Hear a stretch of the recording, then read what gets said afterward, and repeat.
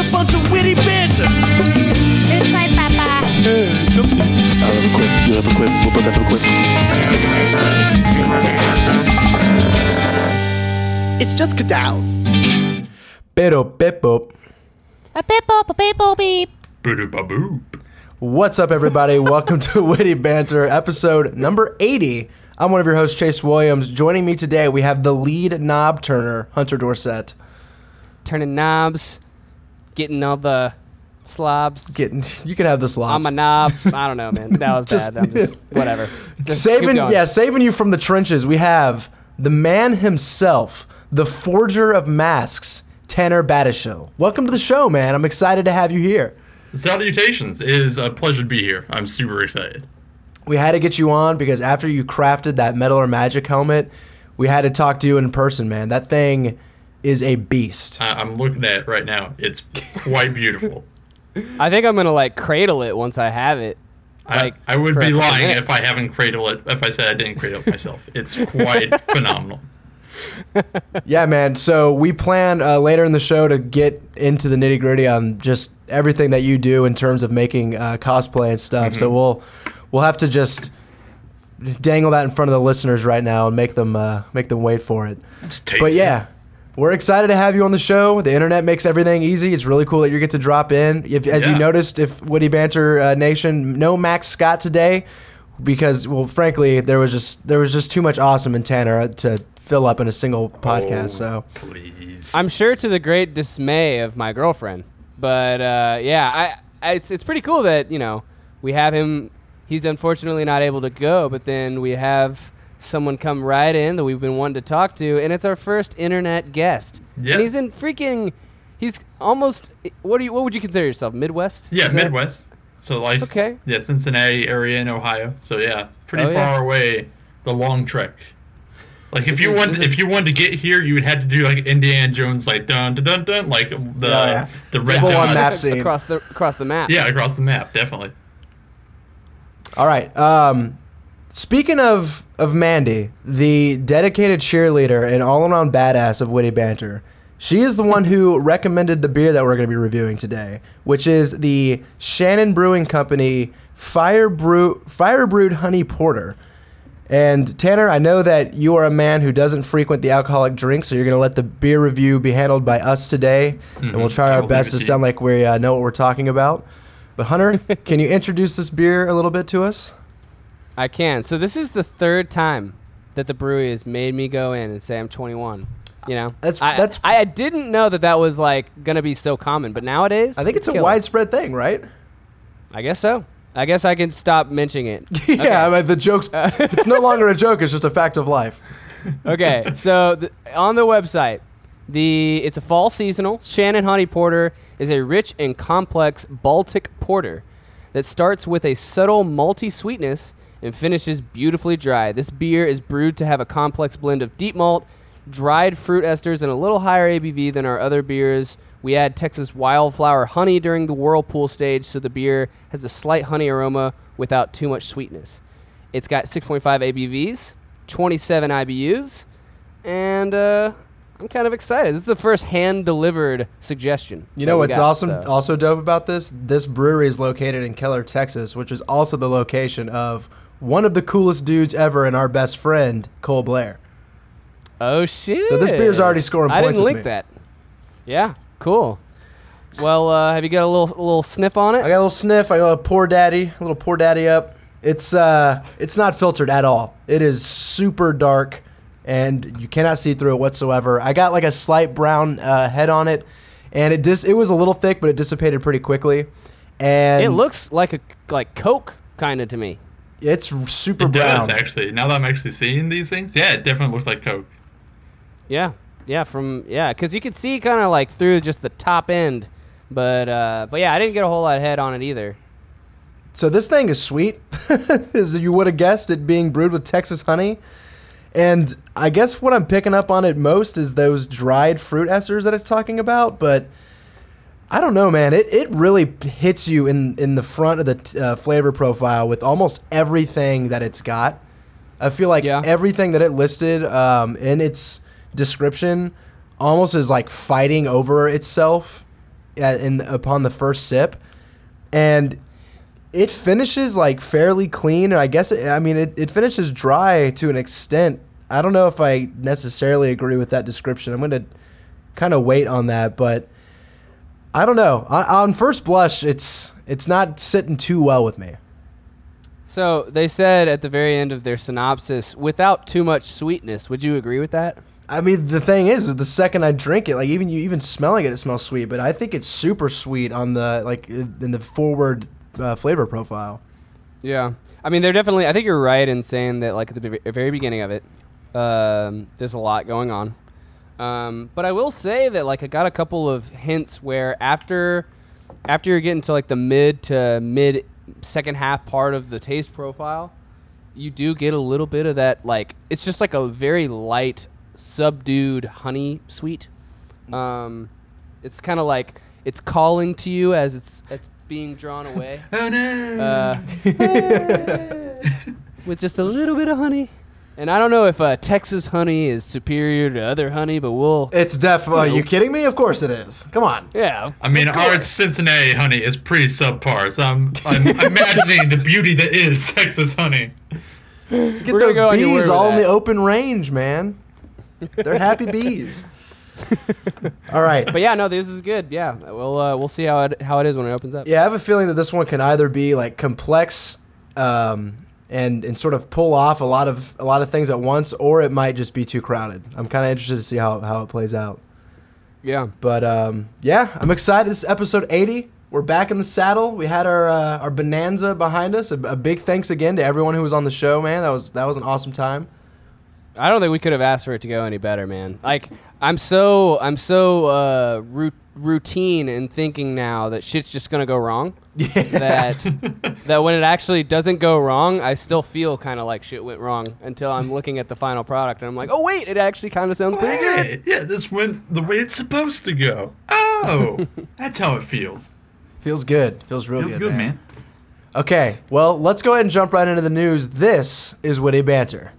A beep, a boop, a beep. Booty bopper boo. Man. Beep-boop-beep-boop. He's got like a deep Barry White. Yeah. Yeah, I was going more for like the Bing Crosby, like a Blue Christmas kind of like. Yeah. Sounds like you're underwater, man. It's Yeah. amazing. Bioshock edition, am I right? Yeah. There you go. All right, so we have a few news stories ranging from light to interesting. I don't know. That's a weird spectrum anyway. Light to interesting. I see that on the spectrum. Yes. Dope. I am hyped. This first one comes from Kotaku, and it's a headline that I can't really grapple with. And it is, a Candy Crush Saga TV show is in the works. And yeah. And it reads, just when we thought we were over the Candy Crush Saga frenzy, CBS, Lionsgate, and King reveal plans to turn their hit mobile game into an hour-long live-action TV game show. According to the official press release from CBS, 18 billion rounds of Candy Crush Saga and its spin-offs are still played every month around the world. That's the sort of number that gets television heads turning and likely a driving force behind CBS ordering a game show based around King's platform-defining series.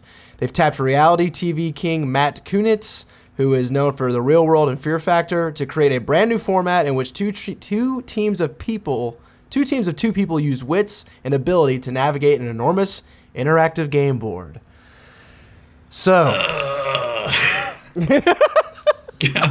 it doesn't get more Mumble, forced than grumble, this, groan. What's going on? I mean, isn't there like a movie that's coming out like this weekend, like the Trolls movie, like where it's like, you know, like the troll dolls like that we grew up with, where it's like the hair goes out? There's a movie of that now, and now we're getting freaking candy. Oh my god.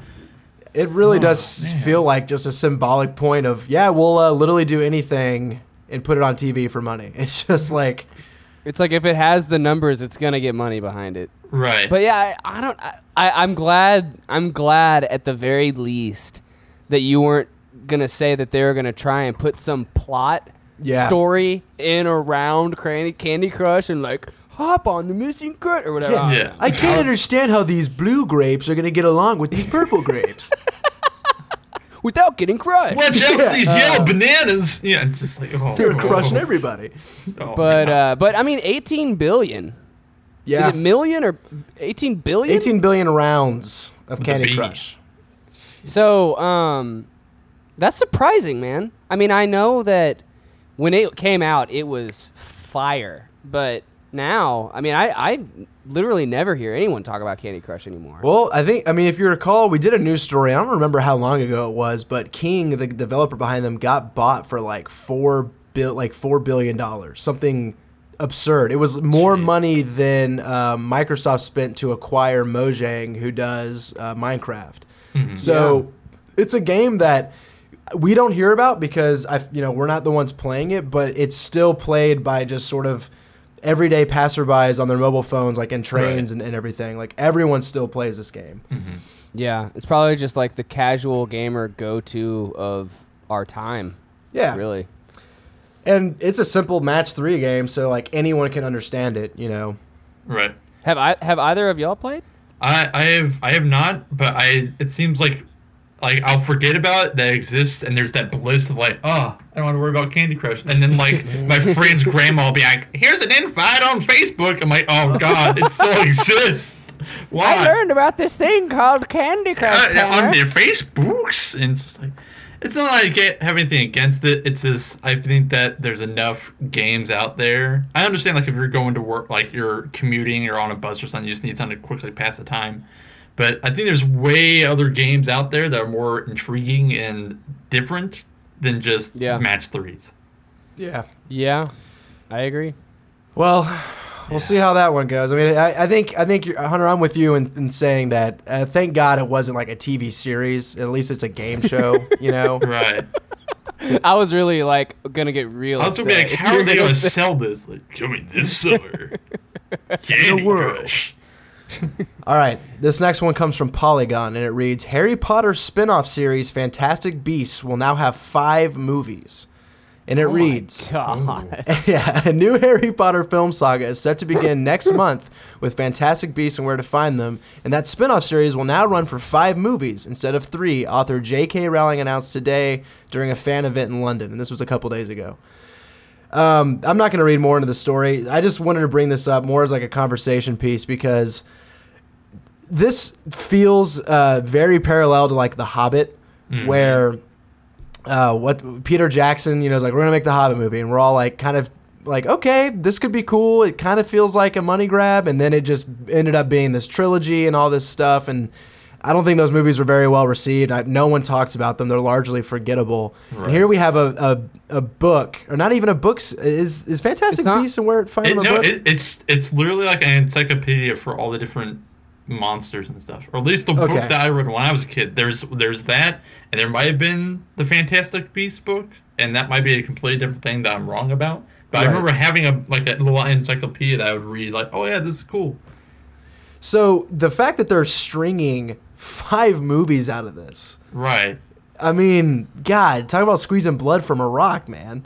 Yeah, I think that it's just like, I hate when something like that happens, because I mean, The Hobbit was like going to be my first go, because Lord of the Rings is like a really great trilogy, and they're like, hey, let's keep going with The Hobbit, and it's like, if it's just one book, it's a kid's book. It's like, I think it's less than like 200 pages or maybe 300 pushing it, and then they stretched it out to 3 movies.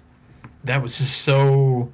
And everyone watched the result like in front of their eyes, and the result was pretty bad, But the only thing about that is I feel like The Hobbit was a good enough like story and had enough clout to where maybe having 3 movies was like too much, and they kind of fucked up on that. Sure. But like if you had 1 movie of that, they could have made that dope. Right. Whereas like they're right off the bat saying this is, and I don't know if this has a plot or anything. I mean, maybe you would know more, but like 5 automatically. Yeah. Just auto 5 before it even comes out. I don't know. It's just like, I hate to say it, but like, I just feel like when you look so far ahead because of the success of what came before it, it just seems so like, gives that to some freaking tribes in Africa or something, man. Wait, what? Hold on. Like, there's so much money flowing around. Oh, yeah. With this stuff that's being planned, like, 10 years in the future off of stuff that they are entirely speculating Donate that about shit to whether or not charity. it's- Quit enough Yeah. with the Harry Potter films. I Kids thought you were meals, like man. saying like take Harry Potter to like Kenya, like take the movie, just put on like what is this Harry Potter? Like just Listen, like we've got a new direction. projectors. Hear us Yeah. out. Harry Potter runs a marathon. Yeah. But yeah, like I don't know. It just like this first started for me thinking about this way with like Avatar when they were talking about Avatar coming out with like 4 new movies Yeah. or some shit, and we were speculative about that, and that was like the biggest movie that came out ever, I think, at that time. Yeah, I think it's still the Um, highest grossing movie of all time. And it just runs right in line with like, oh well, Marvel is going to Yep. put out like Here's 70,000 our movies 9-year in the schedule. future. You know, Right. you know where your ass is going to be on Friday the 13th in fucking 2022. You know, it's nuts. And it's not like I hate the idea of planning ahead or anything or like having a long-term scheme. It just seems like I just feel like at what cost does the true entertainment actually happen when you can anticipate something for that long, you know? Right. That, Yeah, and I think Well, go ahead. Go ahead. I was just gonna say that like based solely on like source material that you're drawn from, like in like retrospect, the Hobbit trilogy is The Hobbit, but also takes things from the Silmarillion, which is like the Bible of the Lord of the Rings, where it talks about Gandalf and all these things. So it talked about the Necromancer and like how Sauron came back into the world. So you had Yeah. those blend of those two books, but with the Fantastic Beasts, it's just like a dictionary of monsters. I don't know where they're going to get a 5-movie story from. Yeah, and talking about like planning ahead, it's just like, what if it's just so strange that what if these movies aren't successful by like movie 2, you know, Right. then no, you're not going to be making 5 movies. But like another thing, especially when we're talking about The Hobbit, I think it's like the end of the second film that it like made me very upset just as a moviegoer because it leaves on just, I mean, the movie in my opinion didn't end, it just stops. And when you have like these stories that are supposed to continue over like a variety of movies, I feel like they're not only hurt by that, but then you have like basically these apologists who come out and say like, well, you know, the next movie is going to clarify all that stuff. It's like, well, that's not the point. Like I came in here for an hour and a half and what you showed me wasn't a complete thought or idea just because they want me to go see the next one, you know? I just feel like Right. everything suffers because of it. Right. Yeah, it's like, I mean, yeah, I think the point that you were saying right after watching that second Hobbit movie was like that movie, like if you were going to watch all 3 movies in a row, maybe it wouldn't be shitty, but then like that movie doesn't stand on its own as a complete movie. Yeah. Right. And you wonder, like, are they going to have 3 movies in this one that don't stand on their own between the beginning and the end of the fucking movie? I mean, come that's on. cringeworthy. Oh, that's bad. I don't even want to think about that. It's like I don't want to be like, I'll see you in like 2 years, and like then doing that 3 times. Yeah. And That- just like that'd be rough. like the fact that they have 5 movies that they're planning to go into, it just almost seems like they're chalking it up to be a foregone conclusion that people are going to go watch these and that the plot's going to be good, and like it just makes me sad. I'm like, it just makes me think of cattle people, you know? Like, oh, we're just going to plop in all the seats and shit. And I'm like, are people really just going to go and watch all 5 of these? Yeah, Like, and it's kind of an interesting question. Like, I think that, you know, the Harry Potter fan base across the world is massive, just unbelievably huge. And I and think deservedly so. I mean, it's huge. It's Right. fucking gigantic. Yeah, and when I think they're definitely banking on just those diehard fans filling the seats. But I am curious to see even just tepid fans or even pretty big fans how their just their opinions of these movies and maybe if it is, I wonder if this could potentially tarnish the reputation that Harry Potter has, because Harry Potter has a shining reputation. You know? Right. We don't want like a Yeah. prequels for Yeah. Harry Potter. We don't like Harry Potter is one of those series that's like it will stand the test of time. Like that was like something that I really enjoyed because it like as a kid you watch Harry Potter and then they grew up with you as you grew up. So it's like Yeah. there's a whole generation thing. So hopefully that doesn't get tarnished by this. Yeah. We shall see. All right. This next story comes from Bloomberg Technology. And I was a little surprised to see this headline. And it reads, How Apple Scaled Back Its Titanic Plan to Take on Detroit. And it reads, Apple Inc. has drastically scaled back its automotive ambitions, leading to hundreds of job cuts in a new direction that, for now, no longer includes building its own car, according to people familiar with the project. Hundreds of members of the car team, which comprises about 1,000 people, have been reassigned, let go, or have left of their own volition in recent months, the people said, asking not to be identified because their moves aren't public. New leadership of the initiative, known internally as Project Titan, has refocused on developing an autonomous driving system that gives Apple flexibility to either partner with existing car makers or return to designing its own vehicle in the future, the people also said. Apple has kept staff numbers in the team steady by hiring people to help with the new focus, according to another person. This one just seemed like a total change in direction because, it was a little over a year ago when they kind of announced this Project Titan that they were making an autonomous vehicle to compete with Tesla, and here we have them now kind of dialing back on this. Right. And so I might have not heard it. What was the major source of why they decided not to go forward with it? It doesn't name a new source. It says, let's see here. The new shift in deadline come after months of strategy disagreements, leadership flux, and supply chain challenges inside Apple's unmarked car labs in Sunnyvale, California, a short drive from its Cupertino headquarters. Apple isn't the first to realize mastery of mobile gadgets and software updates is no guarantee of automotive success. I don't know if it necessarily says in particular. It sounds like it's just like they were out of their element and they gave it a good go and they're like, maybe we'll come back down in a couple of years. Maybe we'll just leave this on a shelf and table that for now and see how that turns out later on down the road. I mean, honestly, I can't imagine the logistics of all of the... It's unfathomable, like, to go from doing what they do... which is mostly just like software and mobile technology and all that kind of shit, and make it into a fucking car company. Mm-hmm.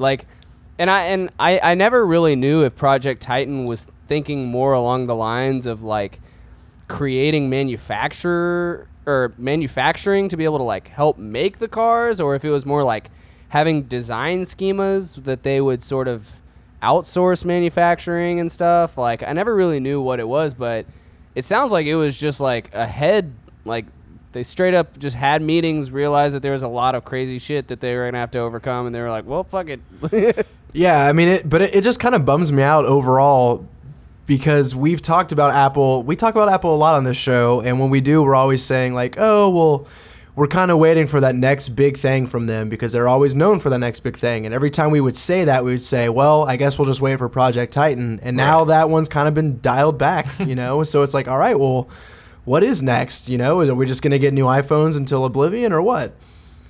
And like, so I'm going to ask both of y'all, do y'all feel like Project Titan, or even just the vague glimmer of a vision of a Apple car, was something that was developed in Steve Jobs' mind, or was it not?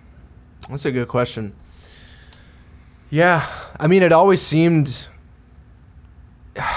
because this whole like autonomous driving, at least in me knowing about it, like this, there's probably been we probably could have been tracking autonomous driving for years. It only took it like a while to get to the mainstream. So who knows if Steve Jobs had already been eyeing it. To me, it always seemed like it was in the zeitgeist of Tesla and things like that, as if they were saying, we see there's a market here, we think we can do it better, and that's why we're doing it, which is always why I was so excited about it. So yeah, I'm gonna say it was not in his Steve Jobs' mind, because Steve Jobs he just seems like he's in the computer world, man. He's not in about them cars. Come on, right? But what about computer cars? Oh my god. Yeah. Well, if you're reading computer cars, then you're just straight up making Tron, and then you're just going to get that's what when I thought of Apple making a car, I totally thought of these sleeked out, futuristic looking, smooth cars that had touch screens and everything. Yeah, I may have set my ambitions way too high. Because now we're getting nothing. I was like, now it's like, oh well, the name was really cool. We had that. Titan, cool. Project Titan. Yeah. Yeah. I guess personally, I think about it two ways, where I know that Steve Jobs is going to be trying to identify, like, he saw what, in his mind, what a phone could be for people and how it could change lives and be integral, in everything that we do. I don't know if he would think ahead and say, like, now we can make a car that same sort of thing. Right. Because it probably isn't. I'd say, if anything, we're trending away from everybody having their own personal cars. And so I would think that he might consider it. I wouldn't say that this is one of his brain children. Right. But the only reason why I speculate is because I think that we are officially, if they would have gone through and made Project Titan some, super awesome success that would have changed things again, then we might have chalked it up to like the continuing on with the creative genius. And now it's almost like they seem like they're out of that magic dust. That rocket sauce, for man. so long. That rocket sauce ain't coming out anymore. Okay. This is our last story. It's kind of a joke story. Tanner, I don't know if you know this, and I don't know if the Banter Nation knows this, but I'm a huge Formula One fan. It's my favorite sport. And in fact, this weekend in Austin is the United States Grand Prix. So I'm going to be, if you're listening to this now, I'm probably at the track just soaking in all the cars. And one of the best drivers in the world right now, his name is Lewis Hamilton. I think he's a total shithead. I'm not a big fan. I do too. I don't know much about him, but I know he's a shithead. And so from Eurogamer.net, our headline reads, Lewis Hamilton is making an appearance in Call of Duty Infinite Warfare. Wait, I saw this, what? yeah, exactly. I saw this headline. I was like, you gotta be fucking kidding me. Get this guy out of my life. And so it reads, this is an odd one. Lewis Hamilton, eminent Snapchapper and reigning Formula One world champion, is making an appearance in this year's Call of Duty. It's not the first superstar cameo in Call of Duty, of course. He follows in the footsteps of the likes of Kevin Spacey, Sarah Michelle Gellar, and Kiefer Sutherland, but it's certainly one of the strangest. And so I'm not going to go on with the story, but one, I just want to throw it in there because I think it's a total curveball. But two, I did want to use this at least to pivot a little bit and actually talk about Call of Duty, because we don't really talk about Call of Duty much on this show, but it seems like the budget and the scope of these games have gotten so big and wide where, oh man, who's the guy that plays Jon Snow in Game of Thrones? What's his name? Kit Harington. Kit Harington. He is like full mocapped. He's like the villain in this game. Yeah. Like he's in the game. Oh, nice. I didn't even realize that until like today, like just a couple hours ago. I was waiting for a video to load, and it was that right there. Yeah, you're like, wow, fucking Jon Snow's in Call of Duty the now. government. And I was like, oh, that's Jon Snow. I was like, oh wow, hey, that guy. So Kit Harington and Lewis Hamilton, huh? Yeah, and so I just think it's wild, like how much just pull these games have in getting, first of all, it's still just fucking off the wall for me that Lewis Hamilton of all people shows up in this game, and apparently he's like a big fan of him. But I wanted to ask you guys, when is the last time you've played Call of Duty, and is this new one interesting to you like at all? I haven't played Call of Duty since Black Ops. I think that was actually the last one I That was like 2011. consistently. Yeah, like I played Modern Warfare 3. Like I played it just to get that kind of finished to the Modern Warfare series. Mm-hmm. But I knew they were gonna move on to something else. But Black Ops was the last one I was like, dude, this is on point. Like the campaign was great. It's in the pocket. Gary Oldman, man, that was on point. Yeah, and I think that was the last one I played, and just I remember that was the thing about Call of Duty, is that there's so many different facets of it. Like there was people who just played the campaign and loved the story because they had good stories, and that was a really fun time and had good plot twists and good like oh shit moments that you weren't expecting. Right. And then there's people who just went straight to they got the disc, put it in, went straight to multiplayer, and never went back. And they just were that all the time. And then there's the Nazi zombie people. And then there's the blending of the Venn diagram of all of those. I was trying to be in the middle of all that. Yeah. Yeah, it was really fun. That was the last one I played, and I started seeing just kind of after that it kind of just became stagnant and the same thing over and over again. And that was probably the last one I actually played. Yeah, Black Ops is the last one that I played like religiously. I think I tried Modern Warfare 3, but after kind of seeing the gameplay preview of this game in E3, like the first like 2 minutes of it, I was like, I didn't even know it was Call of Duty. I was like, dude, what the hell is this new like space game? This looks awesome.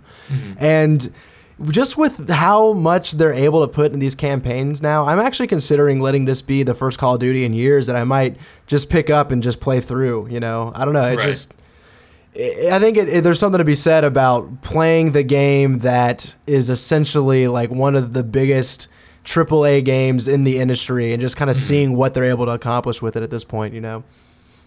Yeah, it's a behemoth, you know. It's like the height of what we should be able to reach with as many people doing the best of what they can. A lot of with knob the turning. biggest budget that they can. A lot of knob turning. I think the last one I played was Modern Warfare 3 as well. Yeah. And I think more than anything, like, I didn't even really like the story. I just liked the campaign. I liked the gameplay in the campaign.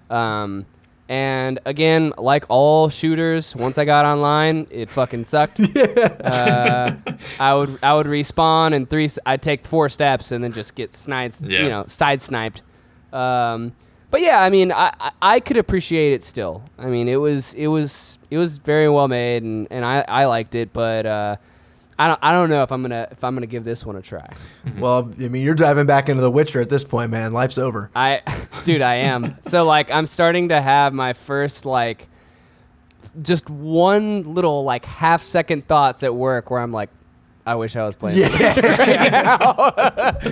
So you've gotten an inception on me, Chase. Yeah. I'm glad that you're getting into it too, because now it's something we can discuss. Yeah, it'll be fun. Well, that has been the news. We're going to take a quick break, and we will be right back. If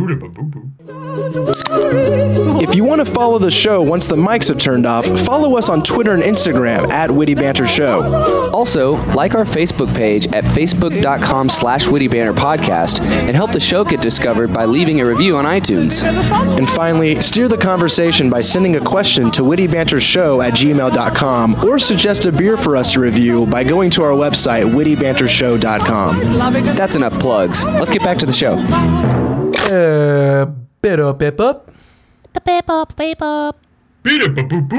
We have taken a break. We've taken some talks. And we're ready to keep talking about this beer. But before we do, I gotta mention something I forgot to mention at the top of the show. I am drinking my beer out of a new beer glass. And this beer glass was bequeathed unto me by none other than Mandy the Superfan herself. And she made Witty Banter custom beer glasses for its 3rd birthday. And on it, there is a label. It says Witty Banter's Beer, established 2013. And it is the fucking coolest. That's pretty dope, man. So I wanted to give a shout out and say thank you to Mandy because these beer glasses, they're really cool, man. Yeah, we got to floss them at the event. And then, dude, for my birthday, she bought me this little thing that I'm going to end up like... She got all of the bottle caps of basically every beer that we've ever reviewed that had a bottle cap. And then I'm going to put it on the back of this little thing, and then it has a hole at the top, and I can just put bottle caps in the top, and it's going to, like, fill up to the top. It's going to be dope, dude. And that's it has, really like, Witty cool. Banter. Yeah, it's That's really fantastic. thoughtful. Milestones for our alcoholism. Yes, sir. All right. Hunter, how you feeling about this beer, man? I'm thinking that since it's opened up, it seems a little less rowdy on the front end. I think so, too. And probably to its benefit, you know. And I think that allows to kind of get more of that, like, when it says fire brewed and honey. What I would say is that for a porter, it feels kind of light. Yeah, I agree. I think, like... The only thing that's dark about it really is the color and therefore the malt that they used. You know, like they clearly use dark roasted malt, but it doesn't have that sort of thick, wintry feel that I associate with porters. You know. Yeah, I would if I was just put this in front of me, I would call it like a dunkel. Yeah, I can see that. But I'm sure they know what they're doing over Yeah, at Shannon. but, They you know- probably know how to put a genre on this beer. They may know a thing or two. But I mean, overall, like, yeah, I mean, it's mellowed out well, and I think some of the like subtle sweetness from the honey has come through, and sort of like the fighting of flavors has sort of kind of dissipated a little bit, which I think is good. And it's light and it's enjoyable. It's 6.5% alcohol by volume, but especially since it's mellowed out, I think it doesn't really feel that heavy. So I'm digging it. Yeah, I still think it's a little sweet for my taste, just because it almost leaves my tongue kind of like sticky almost. And I think the flavors there are really quite interesting. It does kind of have like an apricot-y with a little hint of even like raisin, like it's got a little bit of depth in it as well. So it does kind of have that dried fruit sort of feel that it alludes to. The honey flavor in general is also just a good one. Like I like honey, and I think you can taste the honey in this beer. But it's not too much, I wouldn't say though, right? Like yeah. I think it's just really well balanced. And porters have an opportunity to be kind of rich and complex, and I feel like this one's complex without being very rich, which is interesting. So I'm warming up to it for sure, as it's warming up to me. I agree. All right. Well, let's go and start our next segment. We are going to do a Get to Know Your Bannerers. Oh. Hey, my name is... Hey. Oh, no, you go my first. bad. What's your favorite... I'm sorry, what was that? Get to know your Bannerers. Except this time, we're going to mainly focus on you, Mr. Tanner, because you are a brand new banterer on this here podcast, and I'm sure the audience has some questions for you. I know I have some questions from you. We wanted to bring you on the show mostly to talk about, first of all, just, we're so thankful for the helmet that you made, and we're just super intrigued about how you're able to create these really kick-ass props and helmets and stuff. So I guess my first question is like, what do you really like? What would you call your hobby? Like, is cosplay the right word for it, or how do you describe it? I would say, because like cosplay is something I've recently just got into. Of like when I went to Cincinnati Comic-Con like last month, that was the first time my actual props and cosplays ever went into public. Like they'd never been out before. So Wow. I've just been making them and posting on my Twitter and stuff. That was the first time people were able to pick them up and look at them, and I was able to wear it and walk around in it. So I think that most of the time it's just been crafting, I guess, that I've just been doing different mediums. I really started last year with the mask, like the Jack of Blades mask. Sure. Which it started with like a plaster, where you take plaster cloth and there's this whole process, you make it to your face, and then you take a no-bake kind of clay solution and you sculpt it. So I did that for a long time. I made like 10 or 12 masks. I started with that. Hence the name, the title. Hence the name. Yeah, and that's where it started. And like I started doing Twitch streaming. People were like, dude, how do you make these things? And I just like sat there, showed the whole process, and that's where it really started. And then I watched the video tutorial or a couple of those from different people of like, hey, a while ago you tried making foam stuff and you had a really like traumatizing experience of it failed, and you're really like, it was like, oh, I can't go back to that. I'm not ready. And then I was like, you know what? I've been making these masks. People will watch me do it. I might as well give it a shot. And so I did. So it's just, let me see if I can find a small piece of it. Oh, here we go. So it's just one of these EVA foam mats. Like you stand on them in your garage or at work so you don't get fatigued. Yeah. So you just cut those out. This is the Crash Bandicoot, the Hootabaga Aqua mask. So you just take those, you come to the shape you want, and then you use contact cement, like what they use for like PVC pipes to keep those together in like your house. Yeah. You put those together, and then you heat form it to the shape that you want, and then you do that for a whole process of making your helmet, armor, weapons, whatever you want, and then you use something called Plastidip, which is like a plastic sealant that makes it all as one unit so it won't fall apart. Yeah. And then you just paint it, and then you're done. So how did you, what made you want to get started doing this in particular? Like, where did the inspiration come, So, I'll give you a little story time. So, long time ago, 2011, it was the first convention I ever went to. and it was just after like they had just released the first Skyrim trailer at the VGA. Oh, I remember those days, VGAs. man. Nice. Yeah, and it was like the first trailer, and so they put out the Dovahkiin guy, and I was like, dude, that looks super dope. And so the convention came up, and I wanted to start getting into cosplay, but I didn't know how to make anything. So I did the thing, and I went out and bought one online. Yep. Went to eBay, and I bought an Assassin's Creed Altair cosplay. Now, one of the main reasons why I do cosplay is because I bought one, and it was terrible. It was just like there was like, I could do this hood, better. The hood was like this reflective gray mesh, and it was like pleather kind of stuff, and it was like this silk, like looked like more like a doctor's gown kind of thing, and it was awful, and I was ashamed of myself. Why did I waste my money on this? It was really bad. Like, it's still in my closet as a reminder, like, make your stuff. Hey, but the reason you gotta burn felt, it in effigy, man. Right. Like, I gotta keep it. So, the main reason why I started cosplay is the first real definition of cosplay being shown in public. Is that we went to the convention, and I saw a guy who was dressed as Dovahkiin. And he had the full armor, horns, everything, and he was like this muscular build guy. I was like, dude, that's awesome. Good job. And I think he actually made his out of foam, but I didn't even look into foam yet. So we see that guy, shake hands, take a picture, and then we walk away. And we get to the dealer's room, which is like the giant trade room where all the vendors are at, and it opens at noon. So everyone's like kind of standing around. It's on the second floor. So we're all standing there, we're chatting, and then we just hear this fun dun dun dun dun dun dun dun dun dun, and like you hear the Skyrim theme song, right? Like, is that Skyrim? It's like, yeah, they must be playing on like a speaker or something. And then it starts getting louder, and it's like, wait, is that live? Like, is someone playing like a performance of that?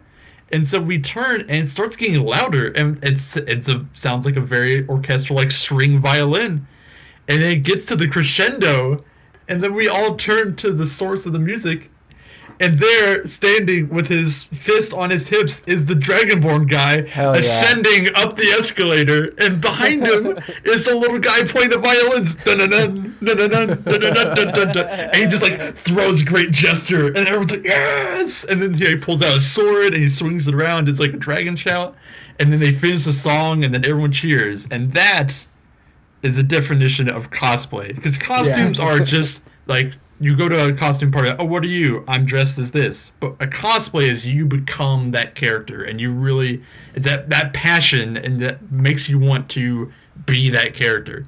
And that guy sold it. And after that, I was like, I want to do that. Hell yeah. I mean, cosplay seems, just in my own, like, it seems like it's gotten much more popular in the last couple of years. It's getting a lot more recognition on, like, bigger, larger mainstream websites. And it really does feel like it always looks and seems like a very inclusive community that's always like pushing each other to get out of their, not only get out of their like comfort zones, but just to like do what you want to do and go for it. And like, I think it's a very it's admirable, you know. Yeah. And like, can you speak to any of that? Like, is that sort of how it feels at these shows and stuff? I mean. I mean, that's one of the things that certain people do cosplays and like make them for actual like game companies, and they'll like be there at their booths wearing stuff. Like, I know For Honor at E3, they had people that made full-fledged cosplays, and some people just wore it for an advertising thing. Yeah. But a good majority of like what I do is I make things that I don't see very often, and I know that I would love to have it in my room. So, like, I have, like, right there is, I'm looking right at, is the Slicer Brothers from Full Metal Alchemist. Nice. Which is, like, one of the suits of armor in the prison. And, like, not a lot of people know what it is, but the people who did, like, they freaked out at it. Yeah, that's when so, you like, get those cool, and it's like whenever those people come up to you, you're like, yeah, I already know you're cool. Right. Like, I was at the Comic-Con, and, like, it was the last day I wore it, and I was walking around, and, like, some guy watched me, he walked past me, and then came back. And turned out he was like a vendor down the alley from me. He's like, nice. Whoa. Are you Slicer Brothers from Full Metal Alchemist? I was like, yeah. He's like, dude, my daughter and I love that. Can we take your picture? And it was like, that is when my heart melted. Like, yes, cosplay is my home. Because it was that, it's like you're a celebrity for like those 10 seconds that takes to take a picture. Like, oh, sure. you are that person. And that's one of the awesome things of do what you want to do and do like the characters that you grew up with so you can become those people. Yeah, Cool. I think it's super. I love how supportive everybody is, and you talked about Twitch streaming, and I think that's how you and I ended up connecting on Twitter is through Twitch, and I love people who go on there, like everyone who's starting out and doing like creative streams. Everyone just seems so just encouraging of each other, and it's really cool to see. Right, That's because there's awesome. a phrase I heard that was like, it doesn't do any good to discourage an artist. Like, Right. if you encourage them, they're going to keep doing great stuff. If you discourage them, then they're going to stop and they're going to leave behind. Well, Yeah, and correct me if I'm wrong, but you've also done like Bloodborne costumes and stuff, right? Yeah, we're actually in the works. We're in the preliminary works of I have written and we're directing a Bloodborne short film Nice. for my college for our film club. But yeah, I have a hunter thing, which that was less cosplay and more Goodwill shopping, and then just splattering it in red spray paint, like to make it look like blood. But yeah, I just remember seeing a picture of it and thinking like you absolutely nailed it, man. yeah. So like making the saw cleaver, Nice. stuff like that. Wow. Yeah, and it's good to have stuff like to look around your room like, hey, there's that thing from that one game, and you can go and pick it up. And yeah, that thing that you held in your hands in a controller, now you hold it in your hand. And that's one of the big things that I love about cosplay is like, rather than just seeing it on screen like, man, that'd be cool to have. It's like, no, you have the chance to go and make that and have that in your room, and you can look at it because it's gratifying in different levels of that you can look at and say like, hey, there's that thing, it's real, and it's also you made that, you did that, look what you did. Yeah. So I think Yeah, that's everyone awesome. should give crafting of some kind of shot because it's a great motivator. Like my thing is I do a prop a week. I try to set this goal of keeping myself productive. So it It's a doesn't lot, have man. to be.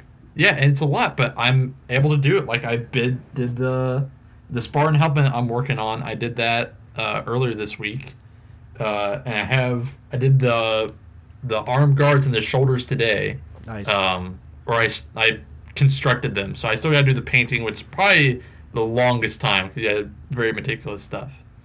So, your props and things have just gotten better and better exponentially. And where can, if all the banterers out there, where can they see what you've made and continue to follow you? Because I want to make sure that people get to check out what we're talking about right now because it is, it's impressive. Oh yeah, absolutely. So I do have a Facebook page. It's Forger Mask, Facebook/Forger Mask. Pretty much everything will just insert your media like Instagram, Twitter, Twitch, all that stuff, and just put Forger Mask, one word, and you'll be right there. So Twitter is the place where I'm most active and post the most frequent pictures. The Facebook is when I post like the finished product. So on Twitter, you will see the progress as it goes along, and you'll get like little teasers for future projects. Cool. That, and then one of the other random things I do is more, not really like trying to market it or anything. It's just something fun that I like to do is I do voice tests on like SoundCloud. Yeah. So, Yeah, I mean, dude, the flavor text for Metal Magic helmet was fucking sweet. That was sick. Yeah, and it's really just like people are like, oh, you want to do voice acting? I was like, I would love to. I'm not expecting to. I just think it's fun to do them every once in a while. Like that flavor text, I was like, hey, I wrote that out. I was going to just send that and just be, hey, here you go. But I was like, no, they deserve the flavor text. So I've got a question to ask. Yeah, absolutely. So since I'm sure that you can tell that you've probably gotten better since you first started getting all this going. So do you have any sort of grandiose, sort of big ideas that you, maybe even right now you can't imagine yourself doing, but like someday you're like, I'm gonna put this down. Oh, jeez. It's something that I think about on a regular basis. Whenever I finish a cosplay and I go to like my cosplay list of like, all right, here's things I want to do, and there's stuff I just look at. I'm like, not yet, man. Don't do it yet. It's not. You're not to that point. It's too strong. Man, there's a couple of them like a cosplay group that I think would be really fun to do would be. Have you guys seen Pacific Rim? Have you seen that? Yeah, movie? I've seen that movie.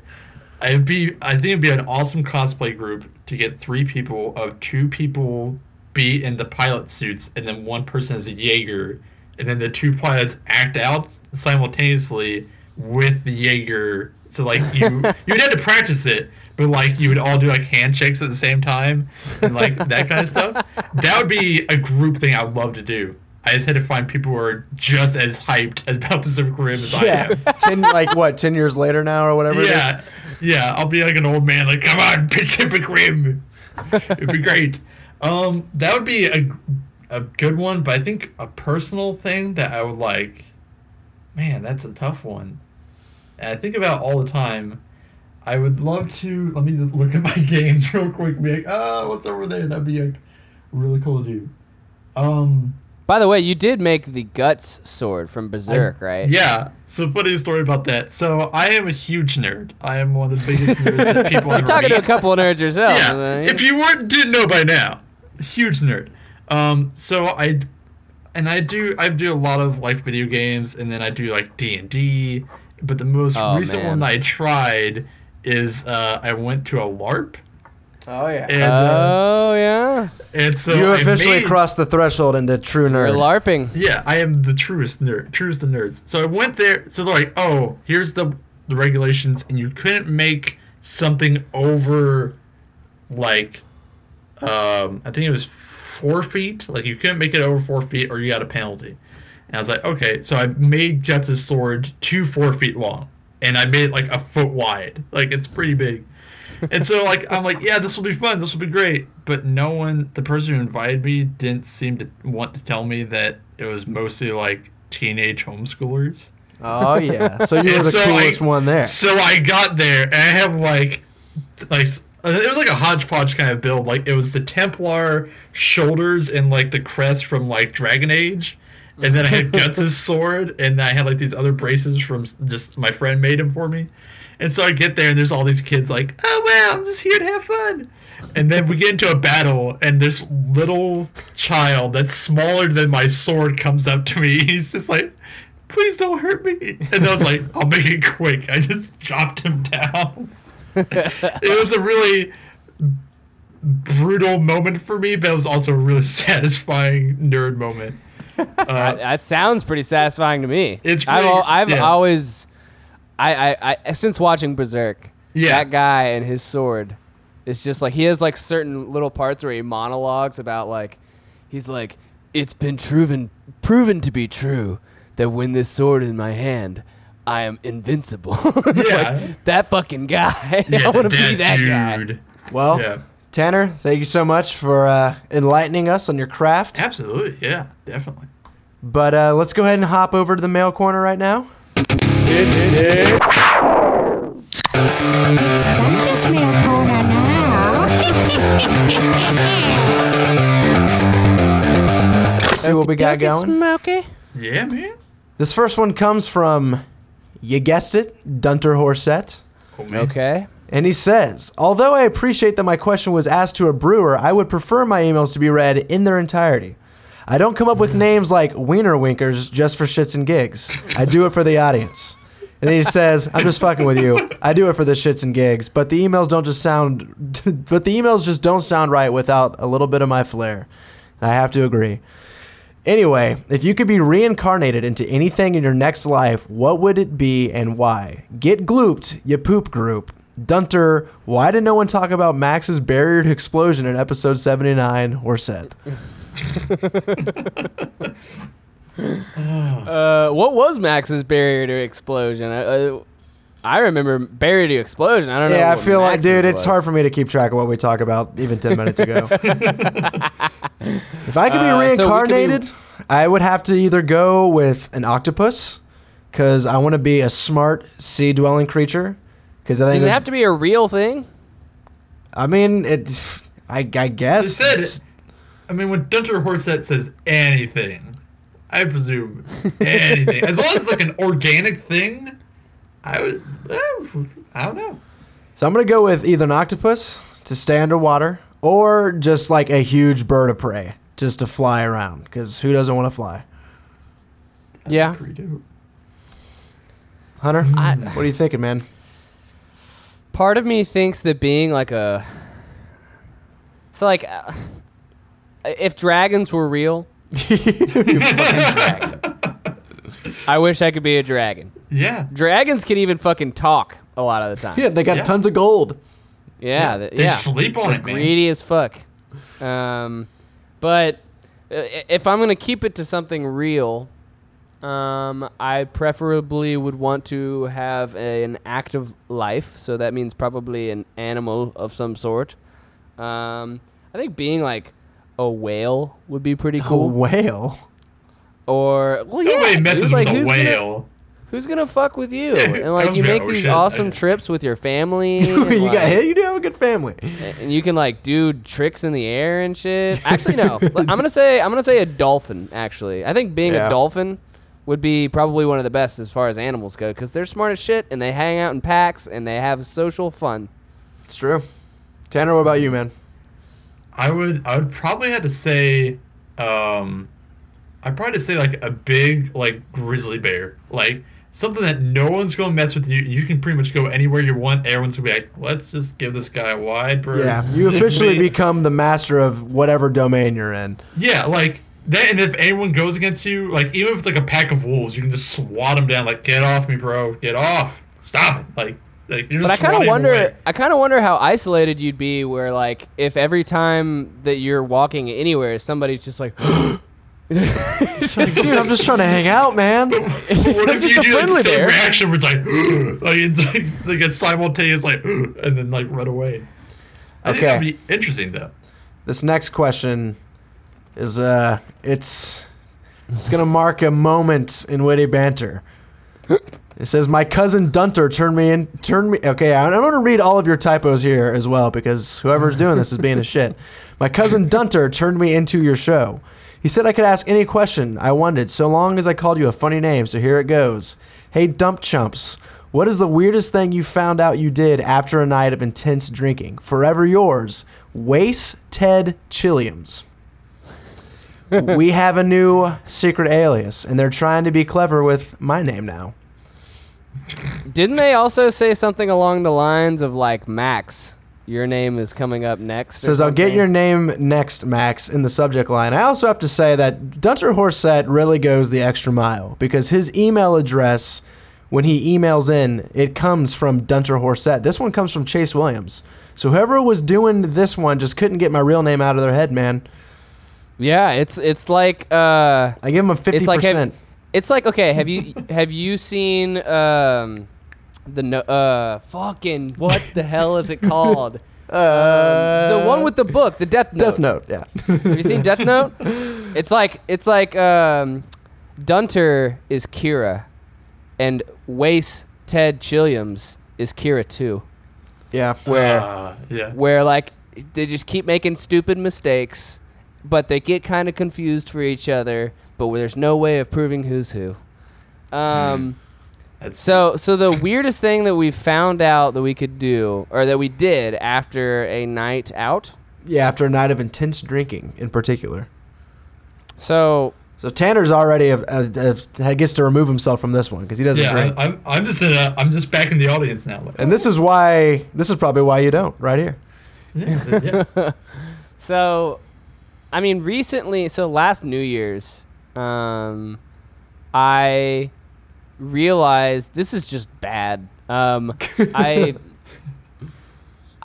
went to a bar with a couple of friends, and I blacked out when I was there. And so I woke up the next morning, felt horrible, obviously. I walk out into my living room, and there's a bag of Whataburger there.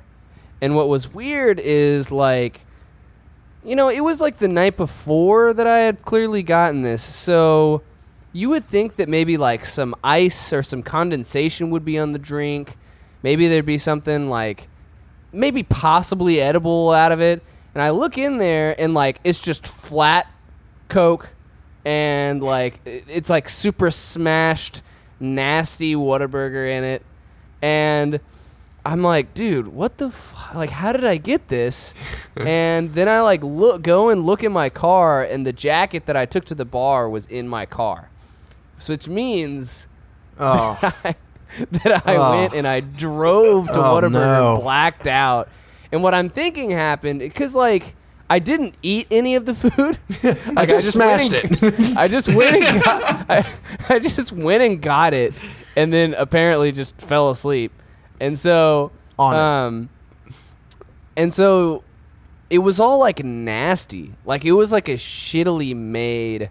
Like Whataburger doesn't make that quality of badness, you know. And I'm thinking what might have happened is I was just so wasted that I was like being a drunk idiot ordering my food. And they probably fucked with my food. They fucked your food up. Oh, jeez. That makes sense. I can't for sure say that, but I mean, it doesn't really matter. So I'm going to say that that's what happened. But yeah, that was just like really, I was like, what am I doing with my life? Like, well, I think the one that goes down for me, I was in college and I'd been drinking the night before, and I woke up. You know when you wake up like early in the morning because you're so you're just so hungover that like you don't even get a good night's sleep. I wake up in one of those things, and I have two roommates in this dorm room that literally sleep right next to me. Like it's just an open dorm, right?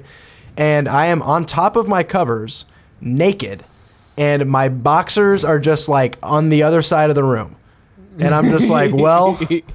I have no idea what I was thinking last night or how we got into this situation or how much of my freaking pangus everyone's seen. Probably all of it. Probably most of it.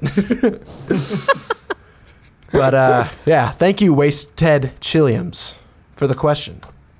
That's all of them for this week. So, Hunter, let's go ahead and put some numbers on these beers and we'll get out of here. Okay. I'll go first. So while we were talking about, you know, how it mellowed out into its benefit, I will say like it still has like a little bit of this just like sprightly, like fiery beginning of the taste.